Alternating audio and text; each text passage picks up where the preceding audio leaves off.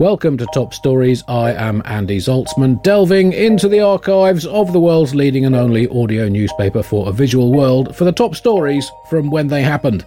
Now, we've always loved a bit of Pope news here on the Bugle, and in March 2009, Benedict XVI did not disappoint, delivering some classic Pope lines on a trip to Africa. Here I am with John Oliver from Bugle issue 68. Top story this week, and OMG!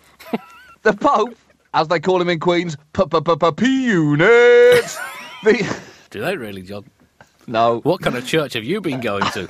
You know the Pope, the one who does his business in the woods, that one. He went to Africa this week, and now I know that sounds like the start of a joke, but it's actually true. He's there for a week-long tour, and what a tour it's going to be, Andy. He's going to be playing all his greatest hits. God hates abortions, gay marriage is wrong. That one's been very good to him over the years. And of course the crowd wouldn't let him leave without that old Catholic classic, don't use condoms. It's the stairway to heaven of his back catalogue. And he put his divine foot in his divine mouth, even before landing in a plane. He wasn't personally flying there. The Pope can't fly, as far as I know. By saying, condoms are not the answer in the continent's fight against AIDS. Here's the thing, Andy. They are. That's why it's so annoying that he would say something like that. And when I say annoying, I mean f***ing annoying. You want to give people space to say whatever they want. When it's a man in his supposedly holy, compassionate position saying things like that, you really want to tell him to go f*** off. I mean, you don't say that because of the position he's in, but you desperately want to. Of course, some in the Catholic Church, John, say that AIDS has no truck with condoms, and that your cheeky little AIDS virus looks at latex and thinks, I'm getting through that. I'll tell you, I'm getting through that, and I'm going to infect. That is just the way I roll. Of course, science does take a slightly different view from that. The Pope, of course, is suggesting abstinence rather than contraception. And I guess at least you can certainly not accuse the man of not practising what he quite literally preaches. I guess you can't really take abstinence much further than being Pope. These days, anyway. Of course, back in the Middle Ages, being Pope was pretty much an excuse for dipping it in anything that moved. That's it. I mean, who better to give advice on sex, Andy, than the Pope? That's certainly a superb area of expertise for him. I've always said, if I want advice on theology, I'll go to the UN Surgeon General.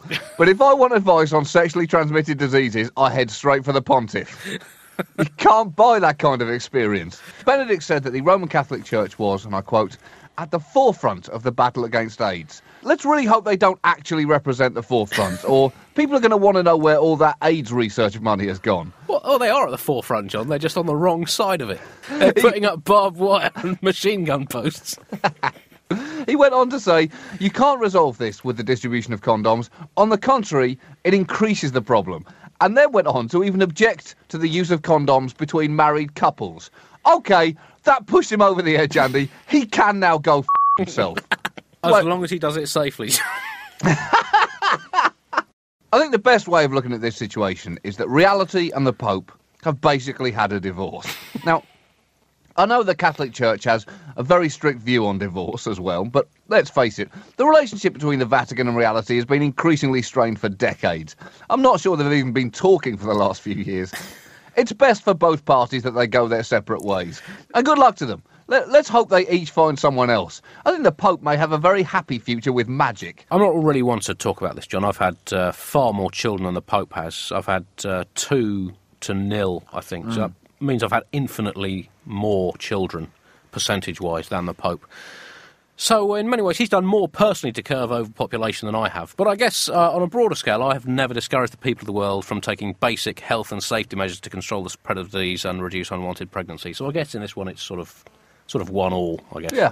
This issue has divided even clergy who work with AIDS patients. About 22 million people in sub-Saharan Africa are infected with HIV. And in 2007, 3/4 of all AIDS deaths worldwide were there. So, to combat this, instead of condoms, what is the Vatican's big plan for combating the AIDS pandemic in Africa? They favour non-artificial contraception, including fidelity in marriage and abstinence from premarital sex. And that's it. Keep it simple. It also seems to be a plan from the 17th century when people were too busy dying of plague to worry about dying of AIDS. And not content to throw Hail Marys at lethal diseases, He also turned his holy eye to the global economy, making an appeal for international solidarity. Now, you might think, oh, what does that mean? Is the Pope about to say something interesting?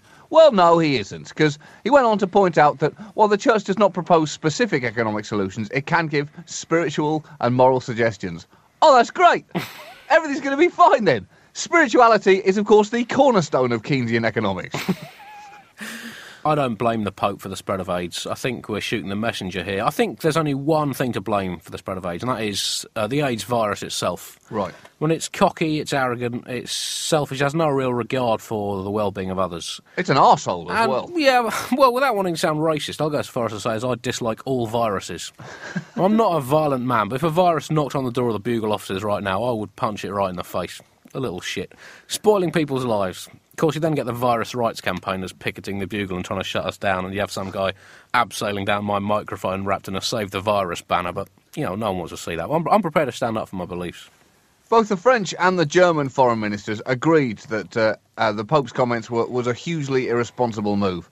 And when you've united the Germans and the French behind something, you know you are doing something bad. Because to get those two together is not easy. Throughout history, it's basically only been the opposition to the last Iraq war and this. That's it. Pope also told a mass in Africa that Africa is a continent of hope, which does seem to me, looking at the state of Africa, a bit of positive spin, John. I guess it's a bit like an estate agent telling you that a property's got a lot of potential after it's just been bombed during an earthquake in the middle of a snake infestation. That was March 2009. To hear more of our shows from more recently than 2009, to buy the Dancy Lagarde book, or to donate to help keep the Bugle free, flourishing and independent, go to thebuglepodcast.com. Hi, it's producer Chris from The Bugle here. Did you know that I have a new series of my podcast, Richie Firth Travel Hacker, out now? It's the show where Richie Firth and I talk about how to make travel better in our very special way. In this series, we discuss Lime bikes, Teslas, the London Overground, and a whole bunch of other random stuff that possibly involves wheels or tracks or engines of some variety. God, what a hot sell this is. I mean, you must be so excited. Listen now.